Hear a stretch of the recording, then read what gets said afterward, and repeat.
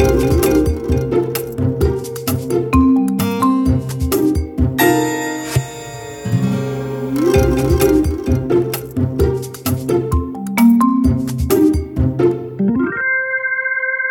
welcome to Managing Marketing, and today I've got an opportunity to sit down with Caleb Bush, Managing Director of Australia and New Zealand at Project Worldwide. Welcome, Caleb. Thanks very much. It's good to be here. Now, just describe Project Worldwide for people that don't know what that actually means. Yeah, so to describe Project Worldwide, I need to talk about George P. Johnson. So yep. George P. Johnson was a real man. He grew up on the Great Lakes of Michigan in Detroit. His family had a sail-making and flag-making company. And just post the time of Henry Ford creating the Model T in Detroit, sort of the birthplace of automotive, George's business started taking, I suppose, sail-making equipment, flag-making equipment, and creating some of the world's first auto marketing assets to help the early pioneers of the automotive industry showcase their wares. So 100 years on now, Project Worldwide was created in 2010 by the grandsons of George P. Johnson. It's still a privately owned business. And George P. Johnson was an event experiential marketing company, and they saw that to have cut through an impact with the clients they were working with, they needed to be able to deliver services in other marketing disciplines. So do they still make sales?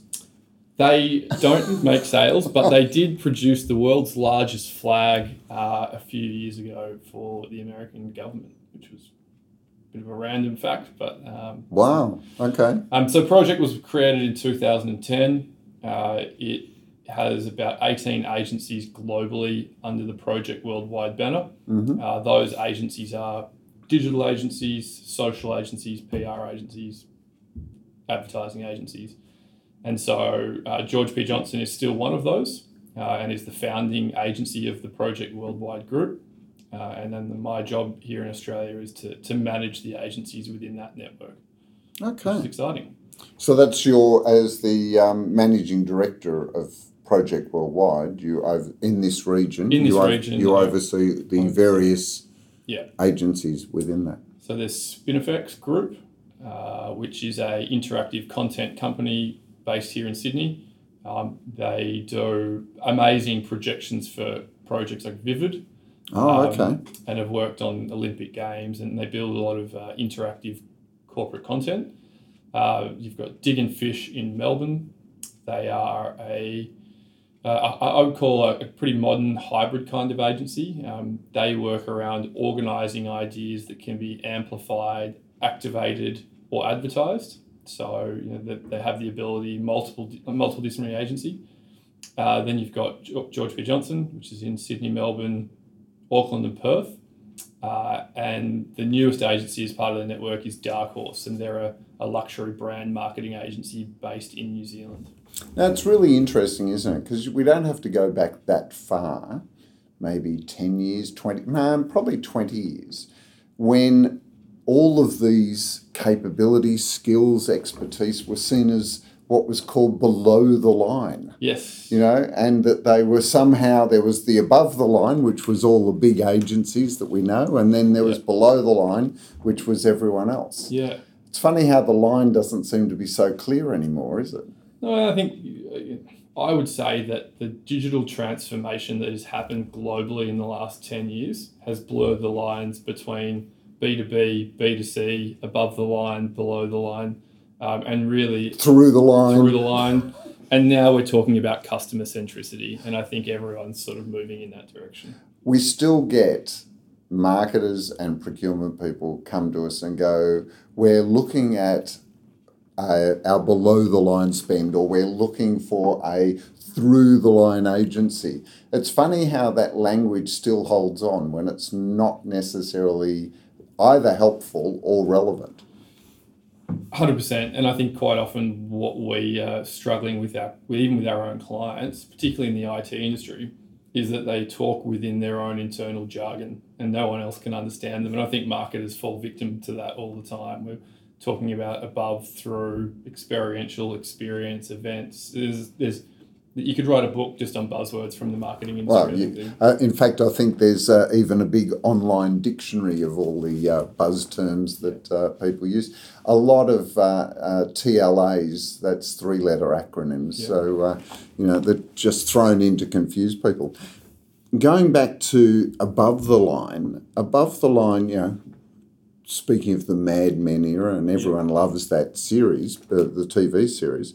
But that's really where people thought of brand building, didn't they? That was Correct. The above the line agency was the place that you went to get your brand sort of almost defined and amplified. Yep. And if I think to the Mad Men TV show, the world was a very constructed place. There was a place for men, there was a place for women, there was a there was a certain type of way that you had to act and behave as part of society. And I think that rule book has been completely thrown out the window over the last 20 or 30 years. And now that that's happened, all of a sudden, I think the way that we communicate to each other and the way that we interact, particularly with the onset of the iPhone, it's completely different. So great film, great era, great, but it's quite nostalgic, I suppose, in that sense. But it's held on, hasn't it, in the industry? Because we still see brands today doing the brand work through traditional advertising primarily. They do. And the industry even celebrates it, because when you go to award shows, there's the TV awards and then cinema awards, and they're the sort of broadcast ones are the main ones, and then we get the digital, and there seems to be an unbelievable long line of digital awards for everything from apps to websites to all sorts of things. Yeah, and I think you're just starting to now see integrated awards come into play. So how are you connecting the above the line television commercial, which is your mass media outreach platform, into your one-to-one digital communication through to the in-store experience. And I think that the traditional advertising agencies are definitely trying to better understand the below the line space, and we're getting into above the line and below the line, and at the same time. Well, let's call them broadcast and non-broadcast. Yeah. Because in a way, that's really what we're talking about. Mass media is the traditional, brand building tool. Yep. And in fact, I remember, I think it was Harold Mitchell years ago describing advertising as a cannon, the media cannon. You put as much cash into it as possible and aim it towards the audience and keep firing until you win the sales battle. And he did very well out of that. Yeah, but at the same time, that's 100% correct. I think it's the traditional model of you shoot the cannon and make a big splash and see what sticks. I think the reality today is that brands probably aren't prepared to spend as much money just to see what sticks. And they're now starting to use the data that exists within their organisation to probably have a better profile of the customer and try to maybe shoot rather than the cannon. I was going to say shoot the bullet, but that's probably politically not correct. But probably. But be much more targeted. Exactly. In the way, and even that's got the military overtones, but be more focused on individuals. Yeah. And really, because one of the promises of digital was that we're going to be able to interact with individuals. We could personalise and have those one-on-one interactions at scale. Yeah. And so it hasn't really happened though, because so much of the online advertising is just mass media, just dumped on millions of people at a low cost. You talk to a media agency and they'll say that programmatic is changing the way that brands talk to customers, but really that's an algorithm that is trying to place data sets of where people might be and talk to them. It's not actually an individual conversation. In the experiential space, there are some interesting developments that are happening. They're now starting to use the data to better understand maybe what a customer journey might be inside of that event experience. So for the large B2B companies, you're seeing there'll be a registration site that you would register to attend. You'll put your data, your information into that, and you'll tick a bunch of boxes about what you're trying to achieve or do or get out of that event. And then from there, traditionally, all of that would just be captured and you'd turn up on site and you'd be given a badge and you'd wander around an expo floor and attend a session, and you'd be none the wiser as to whether you were actually getting the right content or information.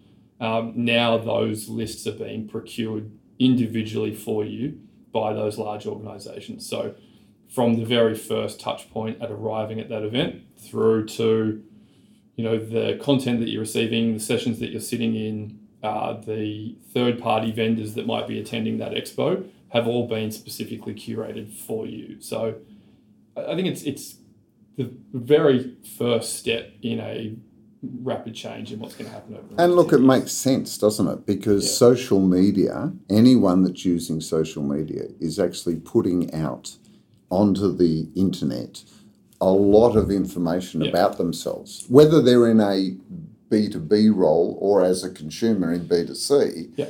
They're actually giving out a lot of signals. Even if they're curating, they're giving out signals about what they're interested in. And I would argue that the LinkedIn platform is probably the B2C Instagram. So you can find out a lot of information about someone by going through their LinkedIn account and seeing what type of articles they're reading, what are they liking, what are they posting themselves, who they're connected to. So if you can, and that's public information that is accessible to everyone, and if you can somehow link that to your strategy of profiling of customer, you can start to build a pretty good picture of who you want to talk to. And what I like about that is there's a quid pro quo, which hasn't happened in many areas, which is you're using the information to enhance my experience, make it more worthwhile. Which is, and I say it hasn't happened previously because you get spammed by email because they've got your email address and maybe your age, or that you're a man or a woman, and so immediately they just bombard you with messages. But in actual fact, there is a transaction here, a value transaction, which says if I'm going to give you this information, and most people are already. They don't realise it, but they are already. Then a responsible brand experience would be to use it to make them love the brand more, wouldn't it? Exactly. And there's the brand needs to respect that person's privacy and information, but at the same time, I don't think anyone in the world would argue that if they can have a better experience by the brand understanding a little bit more about them and who they are and curating that journey a little bit, then I think we're all going to be a little bit happier with the interactions that we're having with those broadcasted messages that we're receiving or those one-to-one interactions that we're having. So I think it's a really exciting time to be kind of playing in that space. And I think that the brands that will do it well will see a huge uplift in the way that they engage and ultimately they sell their product, because I'd argue with anyone we're all in the sales business in one way, shape or form, and that might be selling a shoe, or it might be selling a global IT package to a huge corporate. At the end of the day, all of these messages are driving a sale. Well, in any commercial enterprise, revenue and profit is the scorecard. So in the game of business, it's the way we keep score of who's doing well and who's not. It doesn't necessarily mean that the only reason we're doing it is because we're there to make money, but it's certainly the scorecard you have to keep an eye on. I know a lot of conversations with not-for-profits. I go, you realise that the term not-for-profit doesn't mean you're not allowed to make a profit. Because even for a not-for-profit, profit keeps the doors open. And I think if you flip that on its head, they need to acquire revenue to do what they're going to do. And so they are selling themselves to potential donors or other brands to invest in the goodwill and what they're trying to do in the world. So absolutely, I think that the sales piece is important to remember. Like, what is the outcome that these companies are trying to achieve, or the objectives that they want to measure, and then from there you can start to kind of craft that message backwards. Whereas I think once upon a time, going all the way back to the Mad Men era, it was just shoot that cannon as loud as you can, and hopefully a bunch of stuff is going to stick at the other end. Yes, make your brand ad and then get the reach and frequency that you need. And if you repeat it enough, that somehow the audience will be brainwashed into buying your brand. But that doesn't happen anymore, does it? Not really. And there was an interesting article that I read the other day. I think it was in a Forbes magazine. I was at the airport. It was saying that global consumerism reached an all-time high in about the mid-1990s in terms of the amount of products an individual would purchase in a year. So I would say, in the 90s, you might purchase 15 to 20 T-shirts a year. I'm making this up. Now you're probably going to buy 3 to 5 T-shirts a year. The amount of money that you're spending, interestingly, is still the same on 15 to 20 T-shirts. It's just that your perception is I prefer to buy something that might be of a higher quality. It might be more sustainable. So we're still spending the same amount of money, if not more, than the 90s, but where consumerism in terms of the amount of products that we're buying has come down. Now, I don't know if that's necessarily true. No, it reminds me. It's an interesting kind of concept. It's like that saying, the person with the most things when they die wins. Yeah. But in actual fact, no one wins. No. You can't take it with you. It's just a relative who has to unpack the box for you. Because Exactly. Although what flips that on its head though is the rise of the middle income space in China. And of course. And India. In India. And many of Brazil those emerging global markets where we've got some clients who are very focused on those spaces. And some of even Australian brands are very focused on how to tap into, those emerging economies. And we're fortunate being part of a global network that we're able to hopefully provide them some insight on how to launch your brand in Asia, because I guarantee you that if you take the Mad Men approach of shooting a cannon in China, where there are billions of people and multiple, language barriers and social media platforms that don't exist in every other part of the world, you could spend a lot of money and not get a lot of cut through. And also that traditional advertising, broadcast advertising, especially in China, because it's government controlled, Correct. Doesn't necessarily get the cut through that, say, a Western market like the US or Australia or the like gets. It's interesting you should bring up social platforms. Do you remember when there was a brief period of word of mouth agencies? It was about the late 90s, early 2000, where suddenly word of mouth was becoming the way to actually build brands and build business. A friend of mine said to me about 12 months ago that she was going to work for a word of mouth agency, and I questioned her whether or not it was a good strategic kind of move. They're still around, There's are still they? a couple around. So, I'm not familiar with the concept of word of mouth agencies. I believe that everyone is a participant in some kind of word of mouth experience. So. Well, I had to laugh the first time I heard someone saying they were a word of mouth agency, because word of mouth's been happening since time immemorial. Yeah. People would stand there and talk to each other and go, I just bought this new product X and it's really good, or I just had trouble with product X and it's not very good. This was the way we actually got information from our friends. And every time there was a research project, it said the most trusted source of information was word of mouth from friends. Yeah. So then why don't we set up an agency that taps into the word of mouth?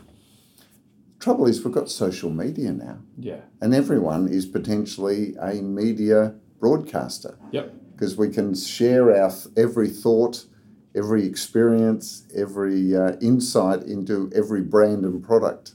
And I've got young cousins whose dream in life it is to be an Instagram celebrity and never have to work a day and be endorsed by products and, be able to essentially be an ambassador for these businesses, which is kind of scary. But that is the shift that we've seen. And I think that's where marketers have probably been challenged the most around, how to provide their clients with, I suppose, a more evenly distributed portfolio of how to spend their money. And I think clients probably are struggling brands are struggling just as much with that division of spend as much as agencies are trying to work out how to make sure they're on the front foot of what that new kind of tech or next gen kind of concept of marketing might be.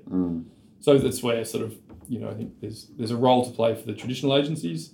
There's a role to play for those emerging technologies. And at the end of the day, I think it's understanding the actual customer that you're trying to talk to. Because if you're selling diapers, you're probably going to use social media to talk to the mums. But I don't think the kids themselves are really going to understand much about, how to use the phone.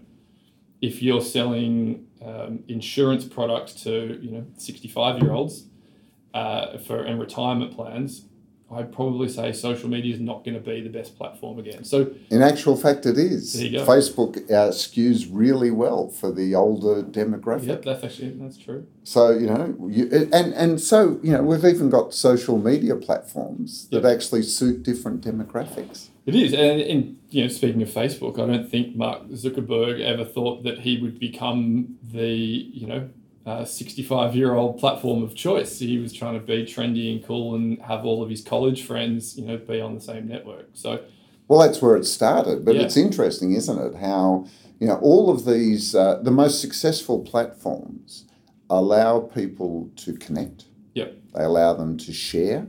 They and often allow them to be creative in the way that they do that. Yeah. Add an extra dimension beyond just sending a boring old email to someone. You can put video and stream things and all sorts of stuff. I think that's really where it's become so powerful, and really changed the balance between the traditional broadcast tools that brands have used in the past against everyone. Yeah. Everyone gets to actually have their say back at them. And that's, something from a brand experience perspective, that's the power now that sits in I suppose those brand experience agencies' hands, is that you can help brands have multiple interactions with their target audience. It's not just anymore about, the above the line or the Canon approach to mass marketing through broadcast channels. I think there's a lot of other ways to communicate your message, which is exciting. And it's great for the customer. But quite counter to Professor Byron Sharp's book, How Brands Grow What Marketers Don't Know, because he talks about going back to mass marketing, to actually do the something for everyone. But you're not talking about not targeting lots of people. You're just talking about targeting them in a way that is going to engage them better than just a general hit. Yeah, exactly. I think that whatever the message is that you're putting out there needs to be constructed in a way that still the most amount of people can see it, but the language and tone of whatever that piece of communication is actually directly targeted at them. So that's probably slightly confusing in the sense, but it's mass reach, yeah, but targeted to groups or individuals within that mass. I think as well, the cost of traditional broadcast has come down significantly. We're sitting here able to do a podcast, in a fairly, I would say, affordable manner. To say the least. To say the least. And so, the ability to share that message with potentially millions of people is easy. And I think that has probably affected some of the traditional agencies more than others, because gone are the days where you can roll out a big budget television commercial, apart from maybe the Super Bowl, which is where I suppose everyone's the halo of, the global television audience still looks for that 30-second TV ad. Yeah, but it's interesting, isn't it? Because it's still the sharing of that on social media that takes it outside of the US. Yeah. It's the sharing online that gives it the mass reach. And I would argue that the type of advertisements that are being created for those global moments are brand-led as opposed to product-led. They're not going in trying to sell a shoe in the middle of the Super Bowl. They're talking, if you use Nike for an example, they're talking about how every single person with an athlete, with a body is an athlete. Yeah, absolutely. And so... Which is very much on brand. Which is on brand, and that's shareable. that's something that everyone can buy into. So that's been the shift, I think, from the way that those big agencies are crafting those messages through broadcast. It is becoming more brand led, I would say. So, Caleb, I just want to take you back to something you mentioned earlier, which is the customer journey. Yeah. And there is a lot of marketers are putting a lot of effort into actually mapping the customer journey. Yes. The thing that always cracks me up is how linear that is. Yeah. It's like touch point A, touch point B, touch point C. Yeah. In your experience, personal experience, is that how you make purchase decisions? No. Because it's not mine either. I've never done a linear process. We're emotional beings, and our choices are influenced by the weather, family situation. You can, and also you've got to remember that we're not on a linear curve in terms of our lifetime of experience. So, a brand might think that they understand that customer in that moment in time. Well, the next day, they've had more worldly experiences. They're a day older. Their perception of the world is changing as well. So, yeah, I definitely don't think that trying to take the linear snapshot of the customer is going to work. I think it might help inform from a marketer's perspective, getting into personas, and if you want to start to understand 20-year-olds, but that data set is actually only as good as the paper it was written on. In a month's time, there could be a new global trend that was launched through a social media platform, and all of those insights that you thought you had on that customer are completely gone out the window. Yeah, I see it as trying to simplify what is incredibly complex. Yeah. Because the way I make decisions is a bit like the randomness of electrons in the universe. You fly around. You might be at any particular point in the customer journey. Mm-hmm. At that time, but it doesn't mean that I'm going to go to the next step. Yeah. I'll go off and do other things, or randomly I might land and just buy straight away. Yeah. And so I've condensed the whole customer journey into 3 or 4 minutes, as long as it takes to transact online and have the thing delivered. Well, that's an interesting point in that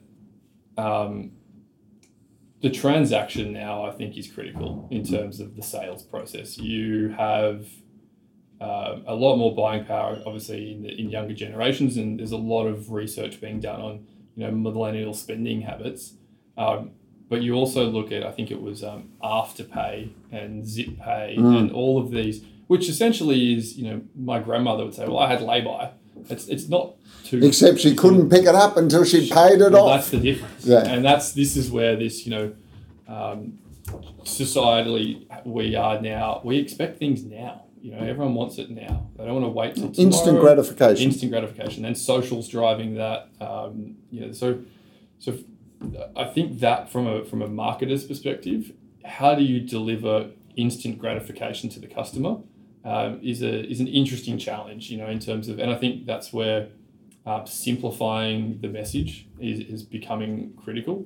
I think any sort of form of marketing that is complicated or needs to be explained in a 10-page deck is probably not going to get the cut through in terms of the instant gratification that the customer is looking for, which is changing the way that we're marketing to people as well. So we're starting to just at a base level simplify the message and think about the emotional triggers behind those messages that we're talking about, or those brand experiences. So that's kind of another big shift that we're seeing as well. The other thing I want to share with you and get your impression of is Nick Law, who's Chief Creative Officer at Publicis Group. Yep. When he was at RGA as Head Chief Creative, he talked about traditional advertising is storytelling. Mm-hmm. Right? You tell the story. Yep. Then there's the story sort of acting or experience, and then there's the actual the story play, so you play it out and then there's the actual experience, actually getting people to come as close as possible to the experience of the brand, right? And he said when people experience a brand, it's infinitely more powerful than just hearing the story about the brand. Yeah. Is that part of the thinking when you are mapping out brand experiences? 100%. And what we're trying to do now in terms of curating that brand experience is actually make the customer part of the original storytelling narrative.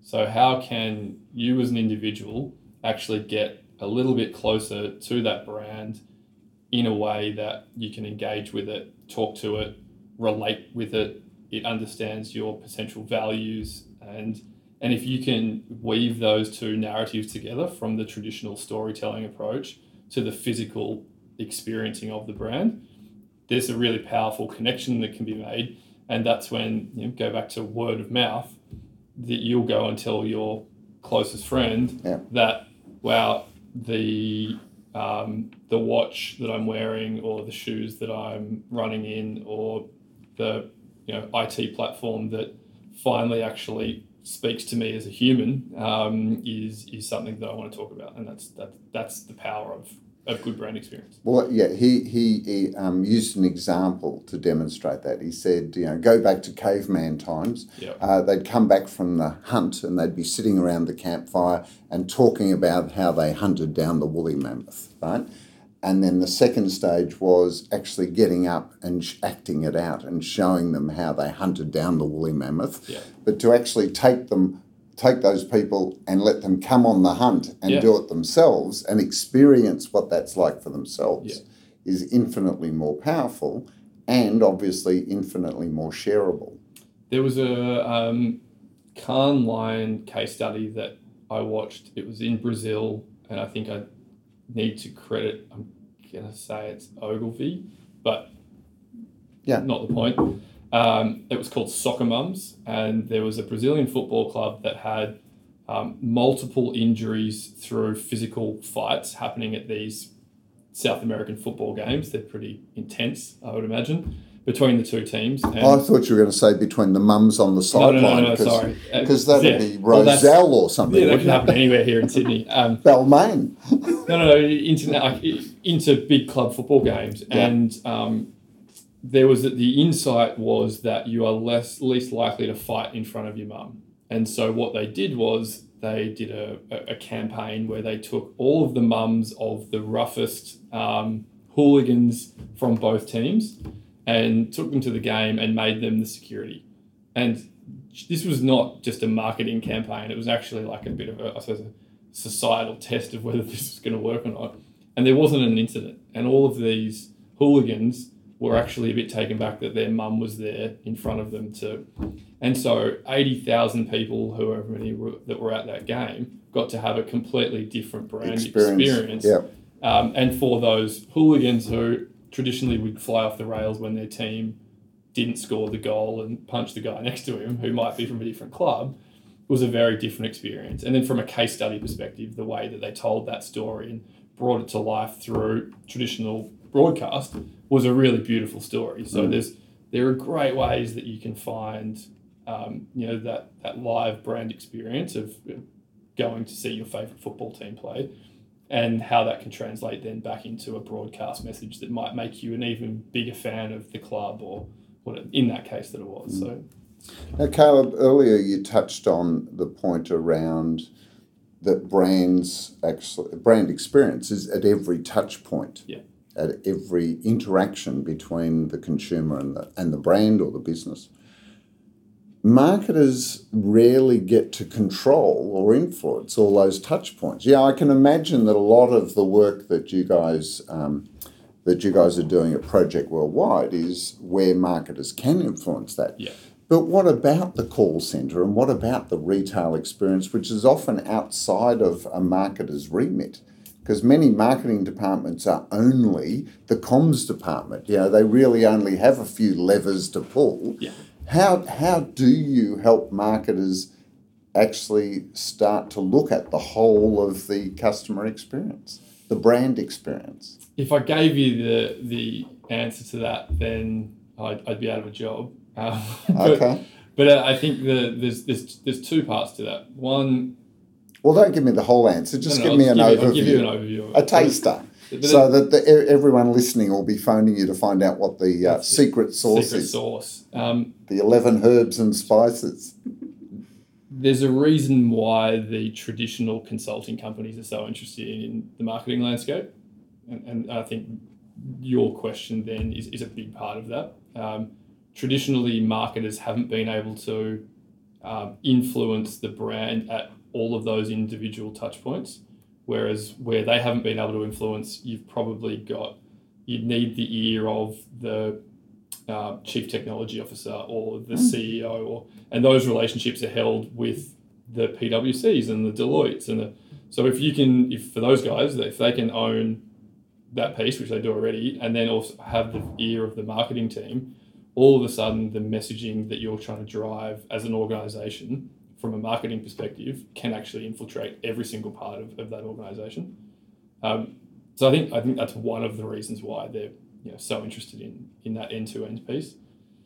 For us, I would say that there's very few moments that CEOs of global organizations feel more nervous or pressured than the minute before they get on stage to give an address to the public or their internal staff or to anyone, really. It's a very vulnerable moment before you present something. Event organizations, large, big or small, are in a very powerful position in that they build the trust of the C-suite by building those relationships in those moments. And so I personally think that the event organizations or the experiential agencies are in a very powerful place to start to get the ear of those senior executives and start to shift the way that they think about how they interact with the customer. All of the divisions of an organization will have a kickoff event or an internal meeting, or there'll be at some point one-on-one interaction that will probably require a third-party agency to come in. And that's where I think understanding the organization's strategy and getting under the hood of what that business is trying to do. And I think Project Worldwide doesn't work with Telstra, but we've we've watched that journey over the last few years, and they're going through a major transformation at the moment, and they'll continue. And I think there's a really interesting whoever their agencies are, I actually don't know. I reckon they're quite integrated in the way that their messaging and their marketing and what their CEO's vision is and pen are all coming together at the moment to try and make sure that they do what's right by the customer, which is a tough job. Yeah, it's a very tough job in that particular, because it's so competitive. It's constantly changing, and there's high expectations and lots of opportunity to get it wrong. It's interesting. You've got the telco space. You think there's in Australia Optus, Vodafone, and Telstra, and they're the major TPG, and there's a couple of, I suppose, Boost, and but they're all affiliates, I suppose, of one of the other networks. But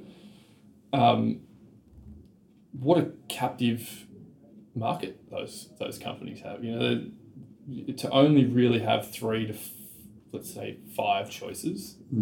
I couldn't name another industry vertical where you've got 3 to 5 choices as a customer of where to go. I think there's 18 individual automotive brands in Australia. However, hundreds of many fashion brands that you can choose from. Financial services. Like, there might be only 3, the big 3 banks, but there's 50 other banking, organisations that you can. 4 supermarket chains. That's another one that I was going to. That's it. So there are a few oligopolies still in Australia because of the size of the market. But you're right. It's still a relatively closed shop, but highly competitive, even amongst those 5. 5, yeah. And I think if you can think back to the brand experience, talking about like Aldi, and I've never really thought about Aldi, but they've challenged the Coles and Woolworths with a totally different proposition and experience. Yeah. And that brand experience is probably not the premium. It's a very different experience walking into an Aldi as opposed to walking into a Woolworths in an upmarket suburb. But at the end of the day, the customer wants good value. Yeah. And they're prepared to maybe not have the compromise some things for others. So that's where a good brand experience is only as good as what the customer actually wants. Caleb, we've run out of time. Thank you for coming and having a chat. My pleasure. One last question. Who has done the worst brand experience in your experience?